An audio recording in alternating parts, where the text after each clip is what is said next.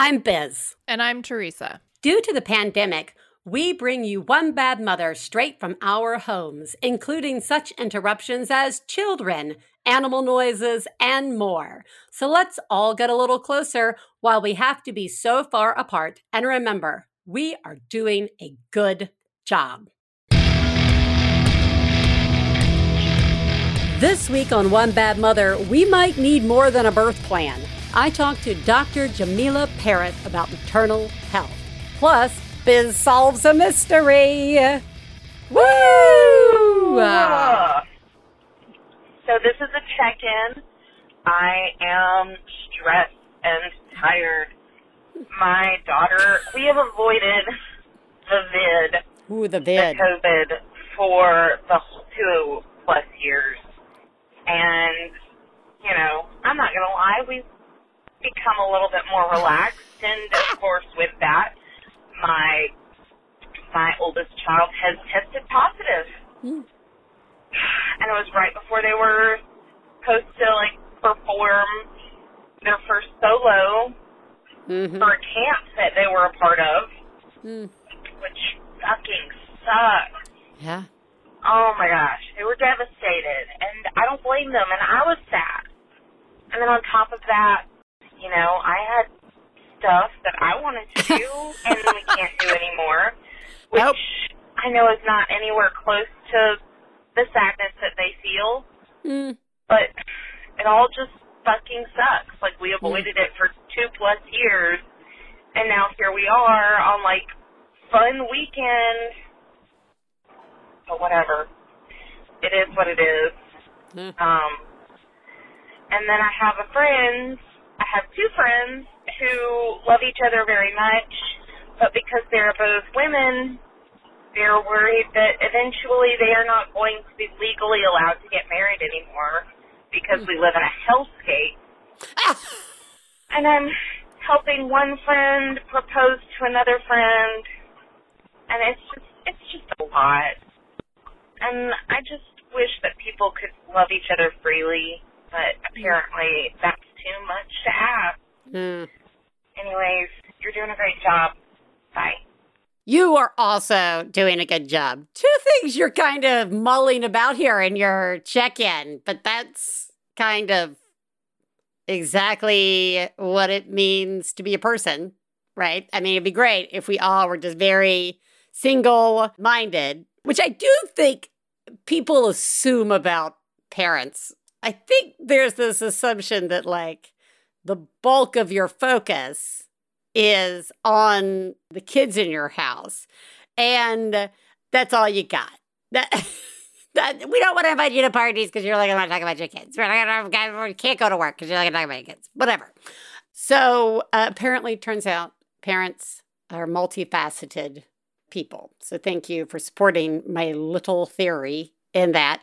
One, the COVID, I'm beginning to think that if you have not had COVID, it's the new, parent, you don't know, sleep deprivation. Oh, you don't know sleeping. You don't know what it's like to really be pregnant until you, right? All the stuff we're not supposed to do. Because let me tell you, you say, my child finally got COVID. There is a group out there in the world that's it's about time. You don't even know. You don't even know. Of course it's coming for you. Anyway, because we're all kind of horrible. But that's okay. It's okay to be a little horrible if we're mindful about it. I'm really sorry that they got COVID. And there's not really a good time to get it. But that's not something easy to explain to a kid, which is in itself a huge emotional toil to take on and do. But you also do deserve to be equally sad about not getting stuff done that you would like to do. It really is okay. I mean, who's there to tell us that it's disappointing? Oh, I'm here. It's disappointing. You're right. It's not fair. And I am really sorry. I'm really sorry. Maybe we can get ice cream, and that might make it a little something special during this. And when it comes to your friend, I'm so glad you're there to support them. I think that's really great. And I think you should keep supporting them. And What was it? I was just watching the Steven Universe episode where, spoiler, it was the wedding episode of Sapphire and Ruby, who become Garnet. Anyway, and Steven is singing this adorable little song because everything was really awful. Like wars could happen any minute, right? The diamonds could show up. I know, no one else is watching this show. But the point is, he's singing this song about, we could think about, disaster. We could think about all these things. But instead, let's think about love. Let's think about joy. Let's think about, two people who love anyway. It's very good. I'm not doing it any justice.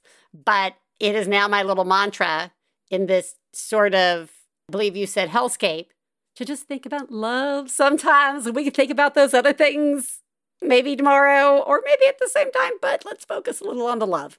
It is their right to get married right now, so let's make sure that they get to do that. You're doing an amazing job. Thanks for checking in. Let's think about cake. Let's think about flowers. Let's think about dressing up and dancing around for hours. There's an awful lot of awful things we could be thinking of, but for just one day, let's only think about love. Speaking of checking in, we solved a murder on our front porch. So Stefan has been carrying around with him since 8th grade a how to host a murder box game. I mean, it's all the envelopes because you got to mail the invitations. There is a cassette tape. And yes, we did have a cassette tape player. Vincent Price is on the box, though not necessarily. I kept waiting for his voice to come out of the tape, but it didn't. Anyway, we invited some friends over. We all were our little characters. Again, Baldwin Stefan was in 8th grade, so early 90s, I'm going to say, for Stefan. And it was so much fun. We made cocktails. We sat on the porch the whole time. All of our friends were really funny and very fun. And everybody, we had dinner with it. It was a lot of fun. It was so much fun. Strangely, the tape player, when it was time to actually play it, even though Stefan had tested it, ate the tape. But we found, of course, the recording on the internet. Because the internet. So thank you, internet. But it was a lot of fun. We haven't really just gone outside and hung out with friends in a long time. And I think I was reminded of the belly laughs with friends that we're missing from my life. And so that was really nice to be out there laughing really hard and just having a nice time and being silly. What's not silly is something we're going to talk about today. Sorry, guys. We're going to be talking about maternal health and a lot of the sort of systemic issues that are in place. And look, I know that sounds like a downer, and it kind of is. But this is a show about us, adults, people having kids, and this is one of the ways people have kids. And it's not just about the moment a baby pops out of you. It's about your health leading up to pregnancy, your health during pregnancy, and your health post-pregnancy. And a birth plan is great, but if they're not listening to us pre-post-birth plan or taking it seriously, that's also a problem. So, yeah. So fun, everybody. We'll be right back to talk with Dr. Jamila Parrott about maternal health. Please take a moment to remember, if you're friends of the hosts of One Bad Mother, you should assume that when we talk about other moms, we're talking about you. If you are married to the host of One Bad Mother, we definitely are talking about you. Nothing we say constitutes professional parenting advice. Biz and Teresa's children are brilliant, lovely, and exceedingly extraordinary. Nothing said on this podcast about them implies otherwise. Everybody, I am very excited to be speaking with Dr. Jamila Parrott, who is a fellowship-trained, board-certified obstetrician and gynecologist, and president and CEO of Physicians for Reproductive Health, a physician-led organization that mobilizes the medical community, educating and organizing providers, using medicine and science to advance access to reproductive health care for all people. She is a fellow of the American College of Obstetricians and Gynecologists and is the former chair of ACOG's Committee for the Health Care of Underserved Women. She is also a member of the Society of Family Planning, the Black Mamas Matter Alliance, the Black Maternal Health Federal Policy Collective, and serves on the above all, steering committee. I am so glad she is on all of these committees. Welcome, Dr. Parrott. Thank you so much. Thanks for having me. I am very happy to have you here. And I will just, so that everybody knows, the bio is a lot more extensive, but I had to shorten it down for the sake of what I really want to talk with Dr. Parrott about today. And as everybody knows who listens, we normally start with who lives in your house, but we're not going to start with who lives in your house, though I see two very lovely plants behind you, Dr. Parrott, for safety reasons. I'm just going to let that sit there for everybody to sit in for a moment. And frighteningly is a wonderful lead in to my first question for you, which is to talk about the idea of pregnancy criminalization. This is a concept that I feel I could really take in directions that aren't accurate or miss a lot.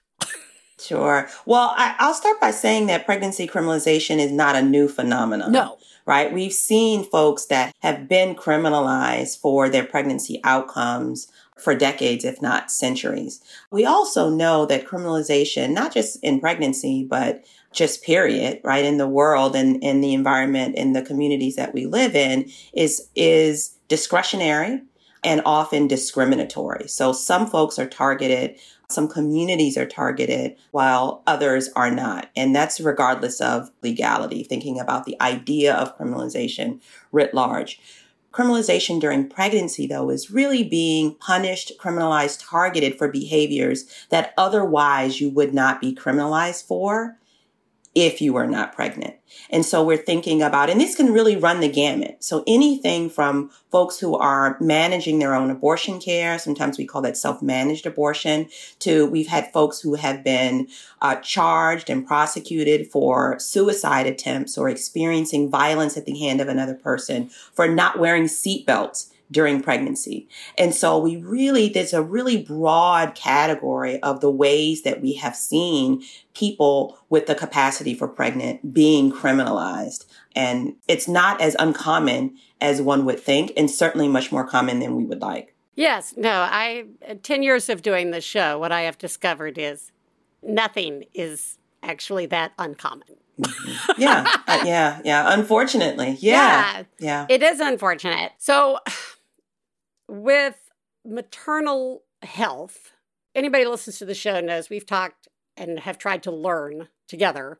There's just a number of systemic and historically based biases when it comes to women's health, and it diverging all together here when it comes to, I feel like maternal health is this vessel for so many lines of either systemic bias, racism, sexism, classism, just all comes together. And I guess I'm wondering about the inherent risks of receiving care. Mm-hmm. So I think that I love that you started with a historical context. I think one of the most dangerous things that we see happen in the world today is people moving through a topic, discussing something, having conversations from an ahistorical perspective, right? We need to be grounded in the context of the history of our communities, but the history of the country that we live in. And the United States in particular has a long history of attempts to control what those with the power to reproduce can and cannot do with their own bodies. We saw this manifest brutally and explicitly in controlling the agency and autonomy of reproduction for enslaved African women.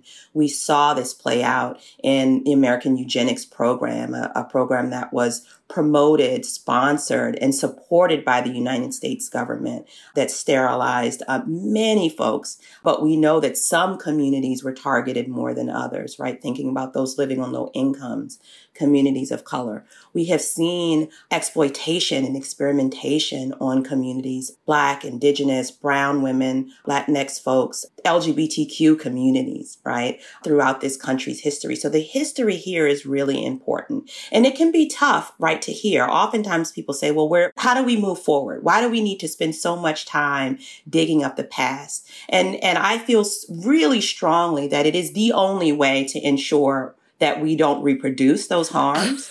Right? Yes, reproduce is a great word right there. Exactly. But also to understand as a physician, as a medical provider, folks come into our spaces with a certain context, a lived experience. Sometimes it is individual experience that's framed by any traumas that they've experienced, but there's also community trauma, historical trauma, intergenerational traumas, and resilience, right, that people bring into our spaces. So all of that is wrapped up in this individual's history, but also the history of the community and the country. So that's the first place that I think about when I think about how we are in this place where we're continuing to push back on attempts to control our bodily autonomy. And that's for anybody with the capacity for pregnancy. I think learning that the history of medical treatment and research when it comes to female bodies has always come from a place that removed the female body's person to advocate for themselves or to have a sense of autonomy, right? Like whether it be that it's still people of color have less pain. Like that is something that in medicine, there are people who still think that there is a difference in pain thresholds and that women are hysterical, right? Yeah. So how do you... Yeah. So, so many things, right? So many threads to pull on there. I think one thing it's important to acknowledge is that the medical system, right? Mm-hmm. Just like every other system in this country is steeped in legacies of white supremacy and patriarchy. And so it is not surprising that those two things converge at the intersection of race and of gender. Right. And so that's an important acknowledgement. What you're talking about is the depersonalization of the bodies of female bodied people, but really all folks with the capacity for pregnancy, whether they identify as women or not. The other thing that you mentioned is the way that misinformation, disinformation, and what Harriet Washington in her book, Medical Apartheid, calls the myth of medical distinctiveness. Mm. And that is this idea that disease manifests differently based on race and ethnicity. We've seen this used as a tool for experimentation and exploitation. Yes. We can look to some of the more common things that we've heard of, the Tuskegee experiment, right? That's a really common example. It is not a unique example. It is not a single or alone example, right? In her new book, Under the Skin, Linda Villarosa wrote, where we talk about the experiments done by, quote unquote, the father of gynecology.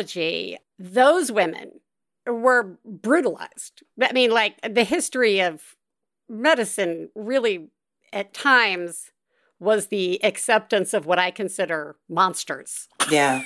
And we don't even know really the whole story, right? We know that the names of 3 women that have really been lifted up, Betsy, Arnaka, and Lucy, whose names we know, but countless more that we don't. And even mentioning Dr. Sims, Marion Sims, the so-called father of gynecology, he is an individual that was practicing in a system.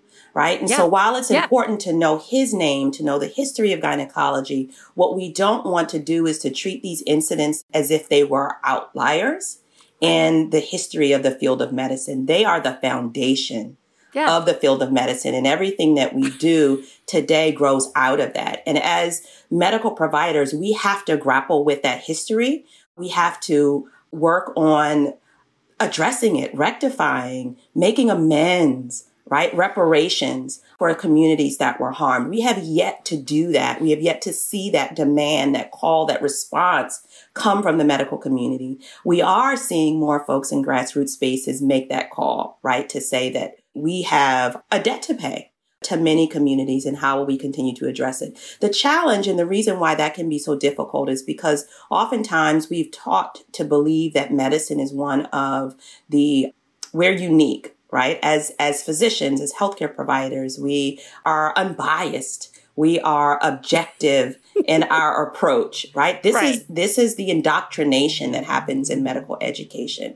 And so it doesn't allow you to acknowledge the way that bias, implicit and explicit, shows up in our care. And more importantly, the way that structural systemic racism, implicit and implicit bias shape health outcomes and our ability to advocate for ourselves, right? Okay, yes, I want to bring us all back to that. In terms of maternal health, I appreciate listeners who might, at this moment, be pregnant and find this, and want to run for the hills. It's also like when we just told you they were going to poop in your tub at some point in time and you were going to get in that tub later and take a bath. So I get it. You don't want to hear all this. But I do feel that the more we know, the more we can advocate, or the more a partner can advocate on our behalf. So we've just discussed this history. You are a practitioner, and yet we are still seeing the worst outcomes when it comes to our maternal health. So it is. It's unconscionable, right? The fact that this country spends more per capita on healthcare than any other place in the world, and we still have the worst health outcomes. I think it's an important distinction to make, right? That in this country, we have never embraced access to healthcare as a human right. It has a lot to do with how we think about who is deserved of getting quality care, how they should or should not be able to obtain that care, and who is qualified enough to dispense that care, to be in community and in participation with people as they journey toward health and wellness. It is a big ask, right? It's a big bucket, because what we're talking about in addressing maternal mortality is not morbidity and mortality, is not simply trying to figure out what happens at that moment before the person passes away, before things go wrong, before they have a negative outcome. We cannot look at that moment in time and think we're going to fix this issue, right? We cannot address systemic problems with individual solutions. So looking at doctors who we think are bad actors, hospital systems or insurance providers that are bad actors, we are all working in an intricate system. This healthcare system is overlaid in the social, political, and historical context in which we live and operate. And so we cannot think about improvements to one without addressing the implications of the other. Right. And so what that means for addressing maternal health outcomes, that the health and well-being of pregnant parenting people, is really understanding that it begins long before the pregnancy started.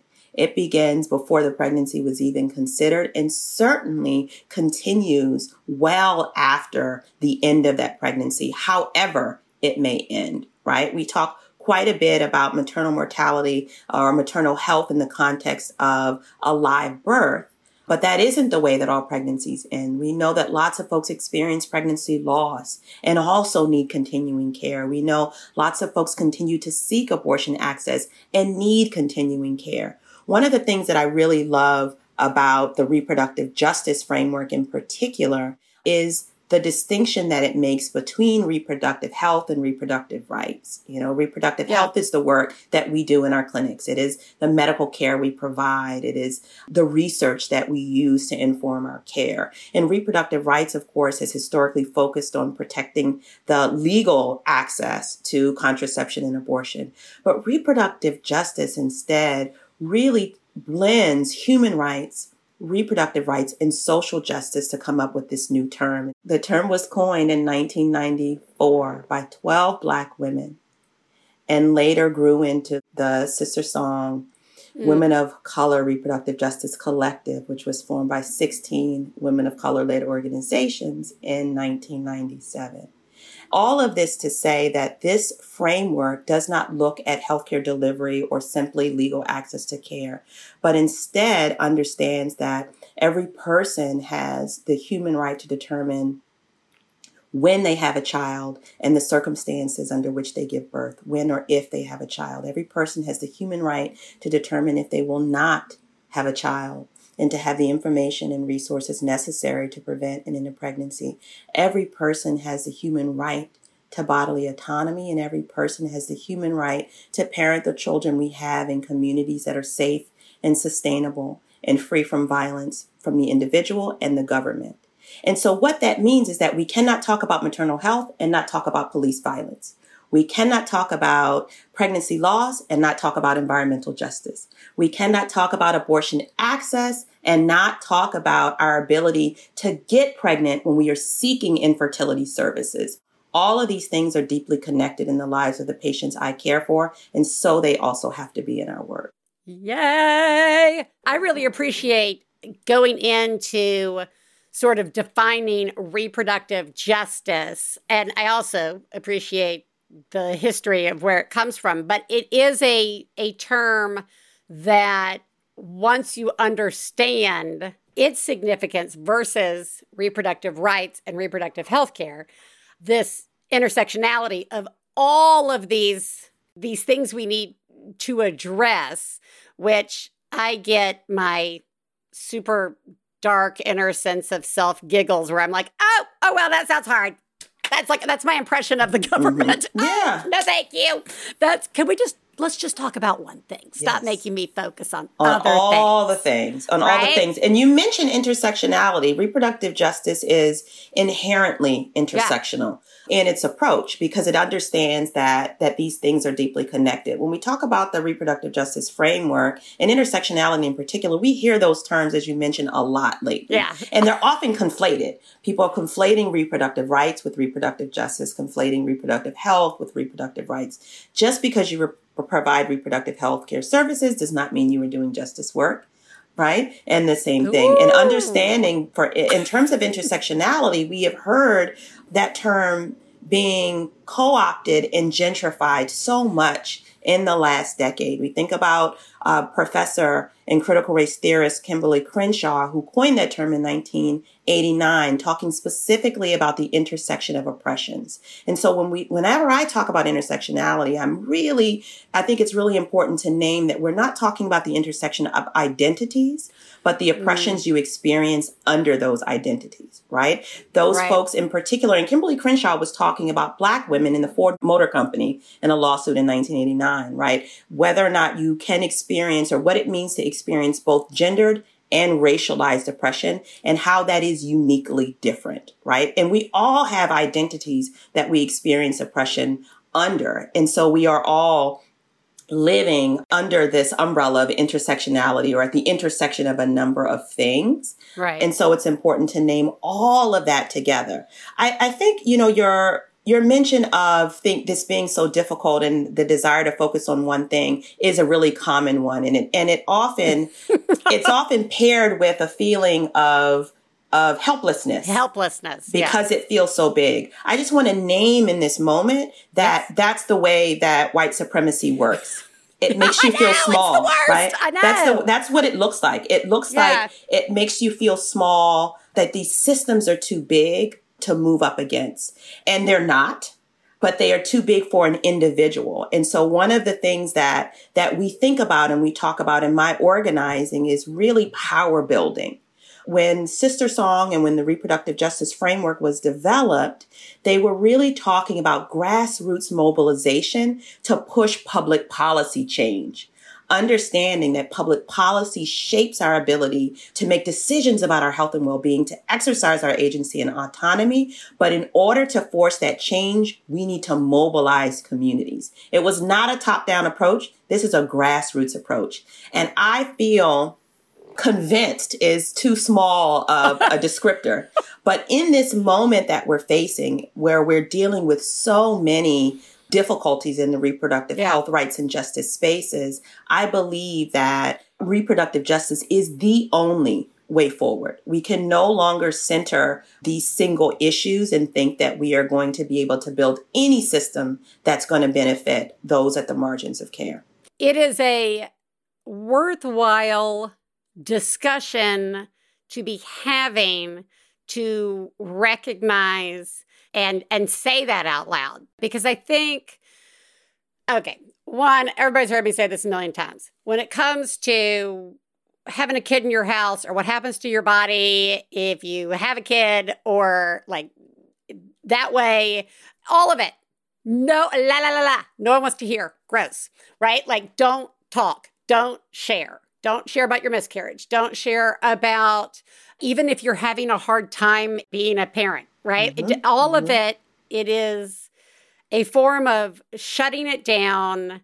And I think that talking about reproductive justice opens up even more support for why we need to be talking about it, why we need to be talking about family planning, why we need to be talking about the roles of all parents in relationships, whether they are separated or whether they are together, whether you are individual, whether, right? Like, and looking at where you live, the social, the economic, all of those things. The difference is that reproductive justice places the individual in the context of their community. Right. It doesn't decontextualize a person as they're seeking access to care or fighting for their human rights or trying to raise their children in safe communities. It places that individual back in the context of their lives. And then when we think about strategies to save ourselves, to save our communities, they have to come from that context, right? The medical care is not structured that way. We're not taught to think about health and well-being in that way in the context of care. We are taught to move the individual out of that space and into our spaces as healthcare providers, and then start to strategize and come up with solutions. That has been ineffective, as evidenced by our persistent inequities in health outcomes, right? And so thinking about what a shift looks like, and there are models around this country of folks that are doing it really, really well. I spent some time yesterday at a wonderful place here in DC called Mama Toto's Village that has like a huge support system for folks that are in the perinatal period. So during prenatal and postnatal care, and a really community-based model. They exist in the world. And what we want to make sure is that access to them is equitable and is not, as you said, determined by where you live and how much money you have and what kind of insurance you may be privy to or have access to, right? Or have or don't have. But thinking about it, and I go back to this understanding and this belief that this care, reproductive health care, is a human right. That means that everybody everywhere is entitled to it. That means your ability to achieve one right is framed by and impacted by your ability to achieve other human rights. If we don't think about access to care in that way, then we're always going to have this two-tiered system of healthcare with those who we feel like deserve really good care or can afford really good care, get care in one way, and other folks are left on the margins. That's that word, deserve. And it makes me nuts because it plays to the other side of the argument of banning abortions, this notion that, okay, if no one has access to this, what are the biases you already hold about the people who then wind up not being able to, plan their family the way they want to? Right? Well, absolutely. Right. And that's not new, certainly with this SCOTUS decision. Right. No, right. We've always had, if we think about mass sterilization in the South of Black women and the term, and maybe some of your listeners are familiar with it, the Mississippi appendectomy, right, which was a phrase used to describe unconsented and mass sterilization, mostly of poor Black women in the South without their knowledge and without their consent. And we know that some sterilizations were done, either total hysterectomies or tubal ligations, as practice for medical residents. Right? When we think about how decisions were made about who deserves to parent and who deserves the resources to have a child, to parent their children in stable communities, that word deserves comes up again and again. Yeah. And it comes up because we don't believe that this care is a human right. Right. All right. Let's wrap up on a very practical question. Okay. I am coming to you or my healthcare provider, if I have access to a healthcare provider, how can I be advocating for myself? How can I, because again, there's this notion, I mean, I experienced it. I know others who have experienced it to different degrees, this sense of, I have a concern about my pregnancy, or I have a concern about a pain I'm having and I'm not pregnant, right? Like I'm concerned about excessive bleeding, whatever it is, it's very easy to be dismissed. And again, we can go back to the history of that. But how can I advocate for my best health care? I often get that question, and I think about it in two ways, right? Like one, I struggle with the premise of that question because I believe deeply that it is not the responsibility of the individual to have to convince their healthcare provider to take good care of them. And I want to be, right?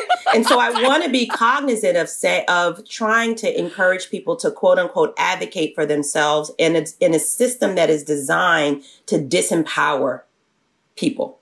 Okay. Right? That's not an easy thing to do. And so I guess my first response is typically, it is not a failure if this is a struggle. It is not a surprise that it is a struggle to do that for yourself, because that's the way the system is set up, right? It's designed to be disempowering. And so if I'm thinking about what solutions are, the responsibility then, in my opinion, sits with those with the most power. And those are people that are operating within the system. Doctors, administrators. It is not our job to figure out a way that people can better advocate for themselves or to empower people to advocate. It is our job to disempower this system that is intent on not allowing people to live and to be their full selves. And so I would like to shift the responsibility on us that are working in this system. And while we're doing that, because like that is a visionary, that is an aspirational. Great. Yes, that's an aspirational. And we have to be aspirational, right? You know, sure. The Black feminist organizing has taught me, if it has taught me nothing, it has taught me to be visionary and aspirational and believe that there is a future that exists that we cannot see.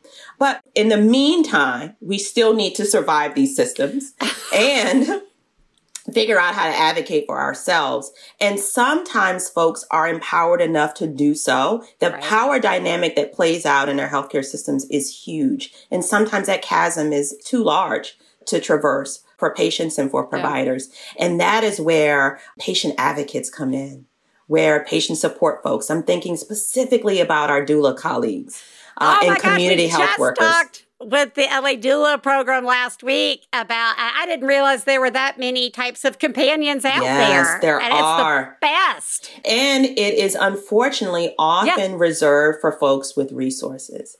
And so really growing the community of support folks for people who have lower resources is critical, right? So having somebody else there, whether it's a formally trained patient advocate or your cousin or your sister or your auntie, someone else there in that moment to be able to listen with another set of ears and to advocate for you. The other thing, and this is a recommendation grounded in privilege, right? Is to be able to say that if you're not getting what you need, find a new provider. Right? Yeah. That only works if you have insurance access, if you have access to other providers. So I recognize the provider shopping is a decision that is made by somebody who has the ability to do so. If you do, then you should. If you're not being listened to, if you're not being heard, ask the tough questions of your healthcare provider.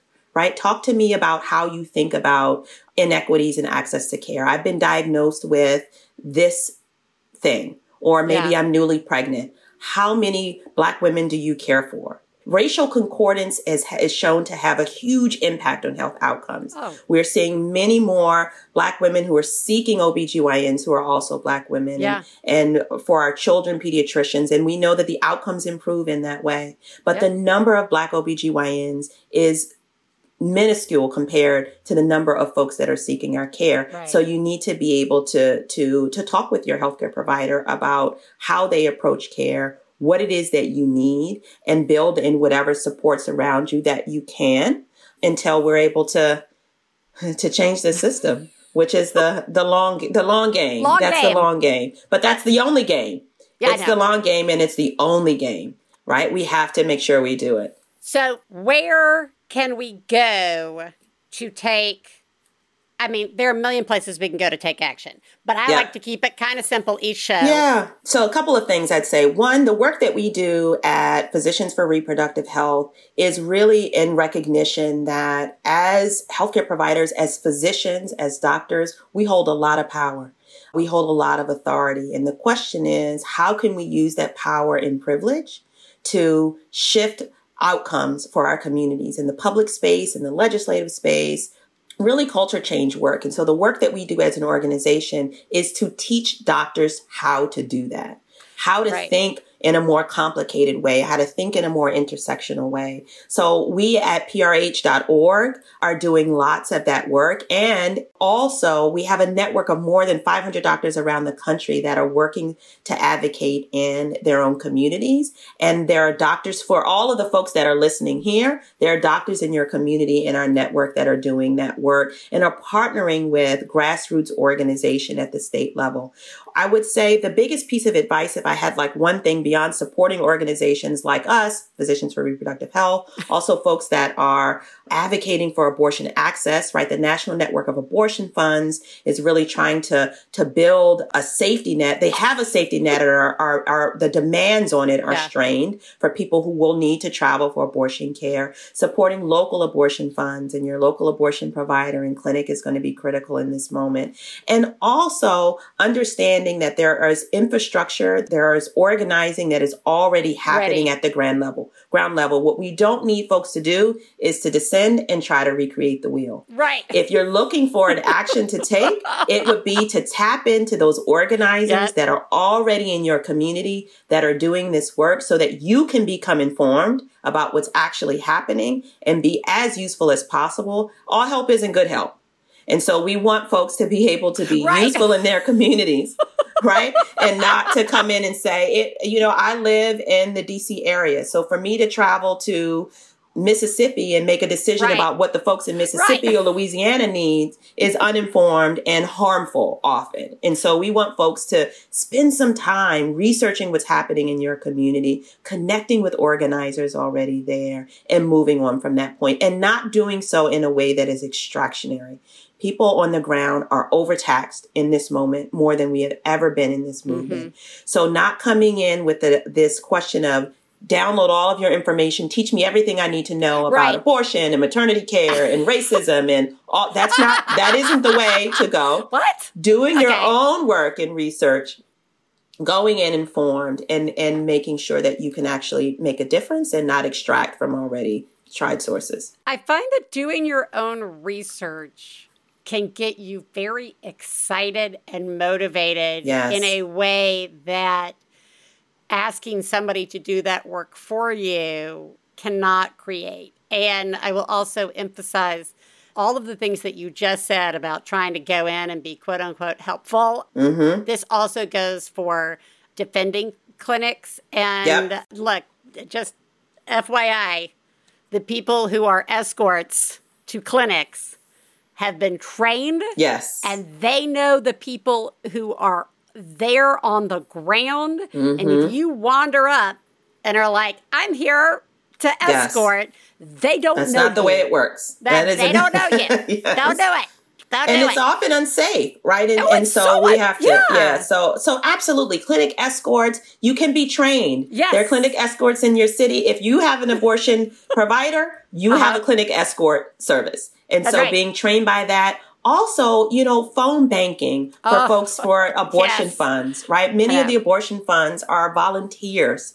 And so raising money, calling people, arranging flights, logistics for folks. There is a lot of work to do. But what we don't need is for folks to try to come in and recreate a system that folks are already navigating. But to provide support is what we need in this moment. Yeah. Thank you for all of the work that you're doing and for joining us. Everybody, look, here's somebody very easily we can all support. And the work and the organizations that she works with. Yes. I appreciate the work that you do. I appreciate especially the work that you're doing in terms of getting in front of Congress and our representatives and pushing this. And thank you. You're doing just an amazing job. And I see you And I appreciate you. Thank you so much. Thank you. And we will make sure that everybody will have all the links to everything we've talked about, including all the books. Yes. Because those are fun. I mean, my idea of fun. Yeah. Absolutely. Oh, yeah. Like, just give me a good summer read on the history of reproductive care. Well, one tip that I'd have is that, because I do the same thing, but I'm one of those people that read multiple books at a time. Same here. So I'll read that one and then also do some like light-hearted fiction along the way. So you can mystery. There you go. Yes. So absolutely. It's been my pleasure. Thank you so much for inviting me to join you, and I hope it was useful. It was useful to me. Yes. So, one at a time. So thank you so much. Absolutely. My pleasure.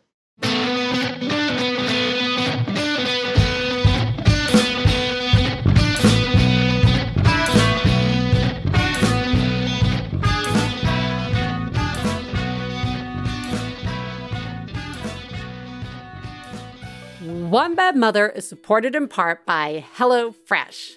You can skip trips to the grocery store and count on HelloFresh to make home cooking easy, fun, and affordable. And that is why it's America's #1 meal kit.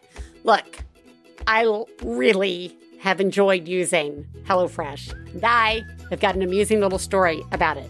My sister was in town. And, you got to use that HelloFresh when it comes. And so we were like, well, we'll serve it to my sister at the same time. And Stefan always cooks for my family. And everybody loves what Stefan makes. And I was like, well, I wonder what Helen Michelle's going to think. And she said it was the best thing Stefan has ever served her. And we were like, it's HelloFresh.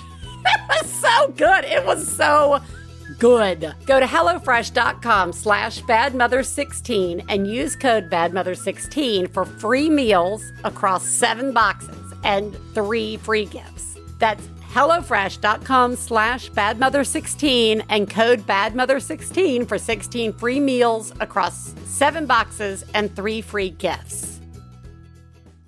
Hey, you know what it's time for? This week's Genius and Fails. This is the part of the show where we share our genius moment of the week, as well as our failures, and feel better about ourselves by hearing yours. You can share some of your own by calling 206-350-9485. That's 206-350-9485. Genius fail time. Genius me. Wow. Oh my God. Oh my God. I saw what you did. Oh my God. I'm paying attention. Wow. You, Mom, are a genius. Oh my God, that's fucking genius. Okay, short and sweet. Ellis is officially set up for their first therapy appointment. And I think it's going to be great.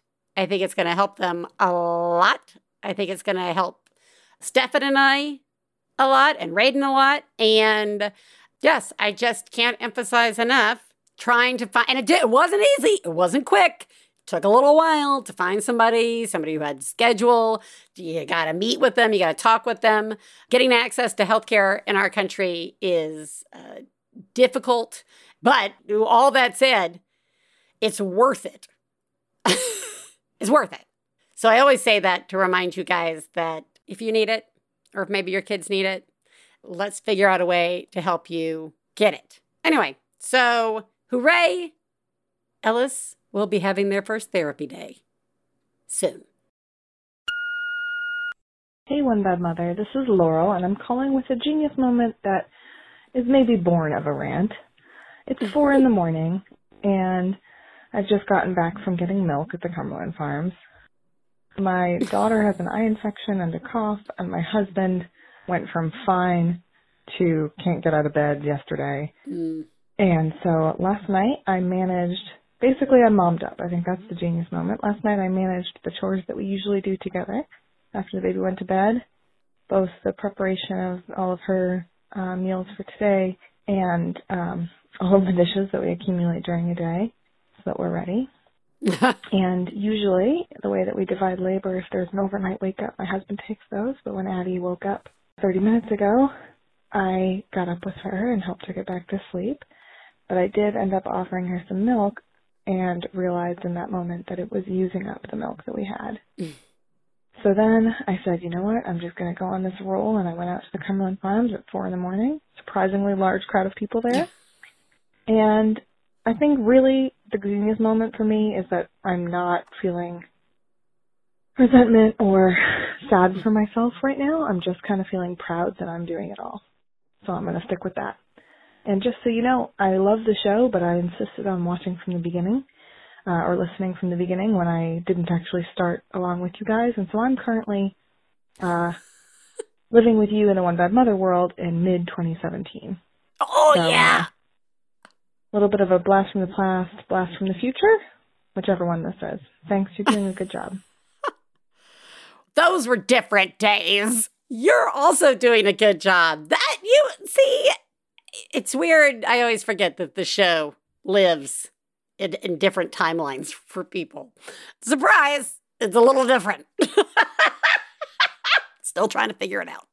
But you're doing an amazing job. And the genius that you're sharing, I mean, all the stuff that you did was genius. But acknowledging that you didn't feel resentful is a big deal.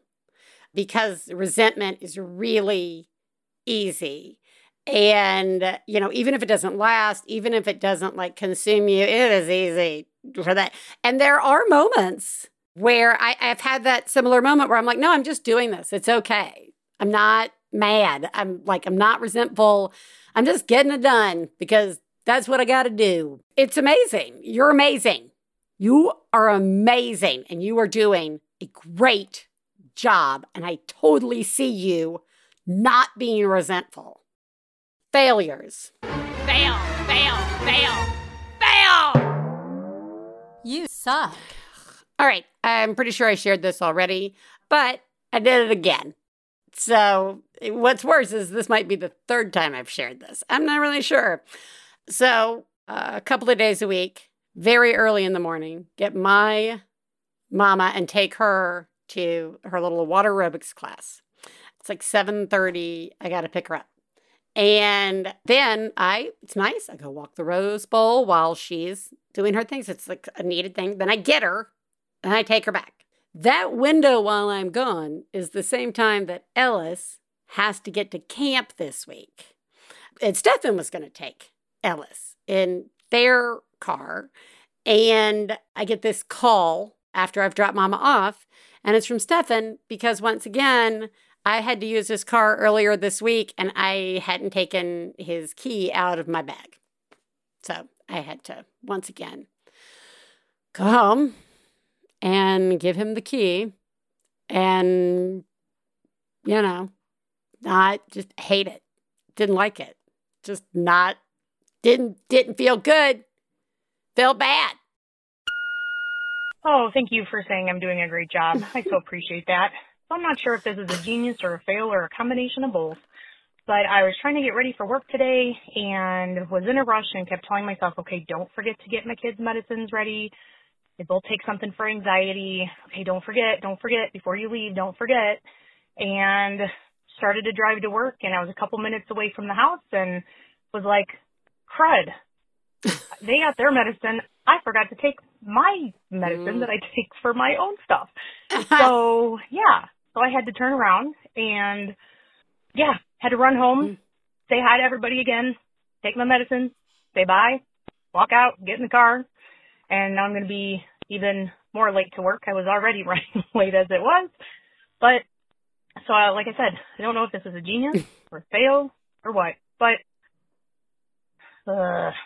it's just a day. That's what it is. It's a day. I guess the good thing is we've all gotten our medicine today, which is good. Whoa. So we're all not a mess. All right. You're doing a great job. Bye. Oh, talking about taking your medicine. Woo, you just took a big tablespoon of failure, taking care of yourself. Of course you forgot your own medicine. I mean, you went back and you got it, and I really appreciate it. And there's nothing like more annoying than the moment where you have finally gotten out of the house. And if you've got kids that maybe separation is not the best, or they openly mock you when you make a mistake. The whole turning around, getting back, get out of the car, you gotta go back in, you gotta get the medicine. Everybody's like, ha ha. Mom, you're a loser. That's what they're not saying. But I'm really sorry. But look, you say it's just a day, and that's true. Just another day failing yourself as a self. You are the greatest mom I've ever known. I love you, I love you. When I have a problem, I call you on the phone. I love you, I love you. Hey there, quick favor to ask. Will you help us out by taking a 5-minute survey at MaximumFun.org/survey? As you know, most of the support for Max Fun comes directly from folks like you, but many of our shows and our network also rely on limited advertising for some revenue. This survey helps us attract advertisers that are a good fit for the audiences of our shows, and it helps many of our hosts secure a bit of extra income. It should only take a few minutes to complete, and you'll get a discount at Max Fun Store when you do. That's MaximumFun.org/survey. Thanks.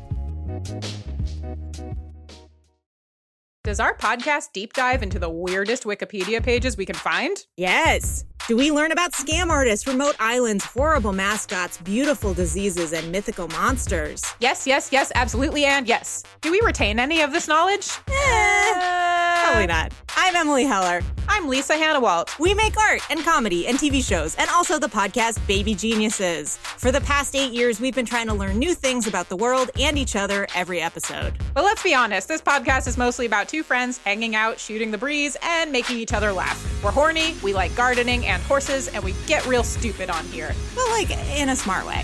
Yeah. Join us every other week on Maximum Fun. All right, everybody, let's listen to a mom have a breakdown. Hey, Biz. This is a rant bordering on a breakdown. It's been such a long week.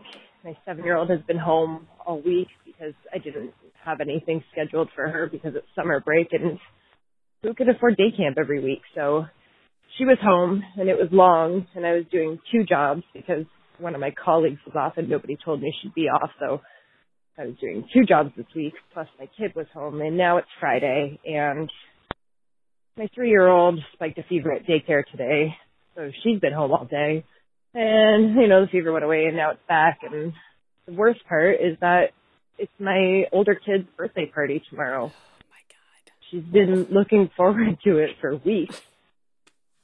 And her little sister might not get to go, and I might not get to go because one of us will have to stay home with her if she has a fever in the morning. And we're going to have to COVID test her because Stan wants to drive them to my parents' house tomorrow afternoon after the party so that they can stay there for a week and have a grandma and grandpa week. But I can't send them if they have COVID because I can't give my 60-something-year-old parents COVID.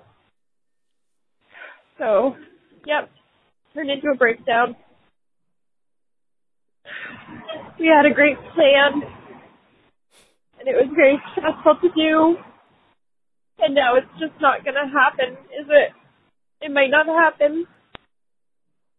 Everybody is frustrated. I'm frustrated. My husband is frustrated.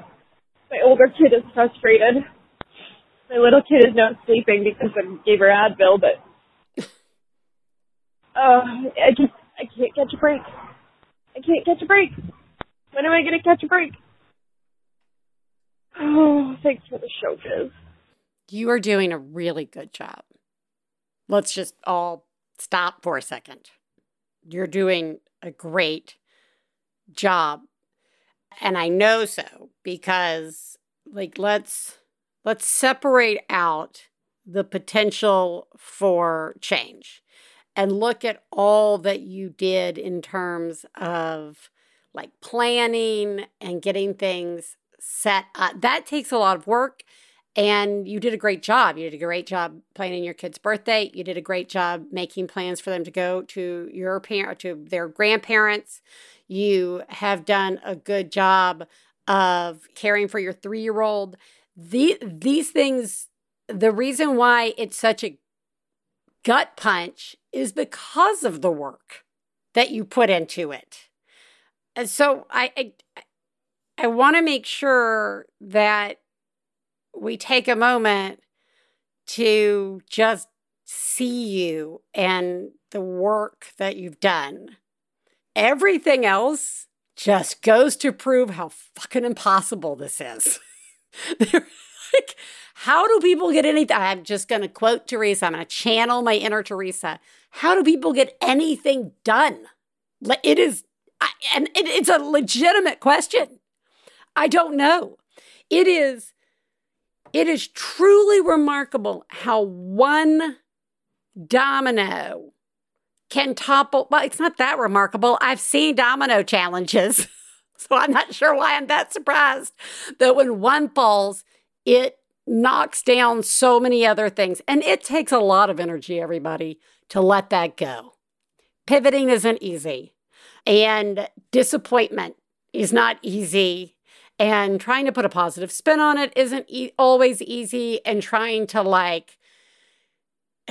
you see it in the movies and the TV shows, like where this kind of thing happens. And then, but somehow miraculously everybody's in bed at a reasonable time at the end of the episode. And the two parents are like, but we still love each other.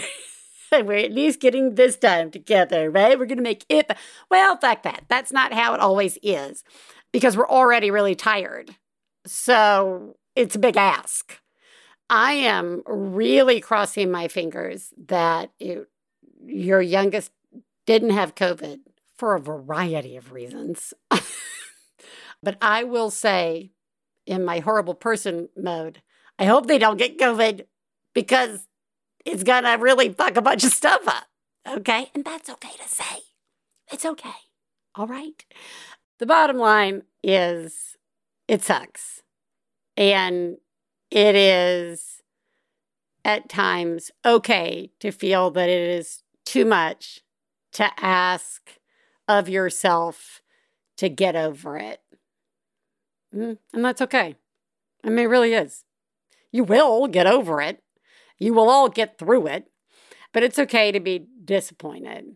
And I think you're doing a remarkable job. Actually, I think it sounds like everybody's kind of doing a remarkable job in your house. And when everybody's doing a remarkable job, it's because you're remarkable too. Good job. I think you're great. You've got this. Everybody, you're all remarkable. I know, it's been a weird couple of episodes, guys, but I have needed as a self to talk about these things and to learn more about the healthcare system as well as all of the different issues that sort of diverge onto parents, whether it be affordable healthcare, whether it be affordable childcare, food shortages, time work management, access to good quality medical care, and the right to family planning and being taken seriously as a person, no matter who you are, when you have concerns about your family or kids. These all tie into feeling like a self, in my opinion. And I feel like having these discussions, regardless of where we all kind of fall when it comes to being affected by different aspects of it, or where we stand on how we feel about certain aspects of the debates and the discussions that are out there, I think talking about it, again, normalizes it, and again, normalizes our right to discuss things and our right to ask for things to be better. So I appreciate you guys listening to the show and supporting the show and letting it be a space where we can explore that, hopefully safely together, a little humor and a little interest in learning more. I appreciate that because you guys are all doing such a good job. You're remarkable. And from our first, like our check-in at the start to our rant, I mean, it's all about the pivot. It's all about the change. It's all about the unexpected. And it's all about it happening at really inopportune times, which sucks. So I see you. Let's go out and see each other. You're all doing a really good job. Let's don't feel like shit for being a parent. And I will talk to you next week. Bye.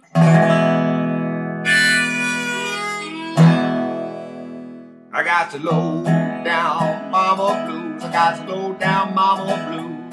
Got to low down mama blues. Low down mama blues. Got to low down mama blues. Got to low down mama blues. You know that's right.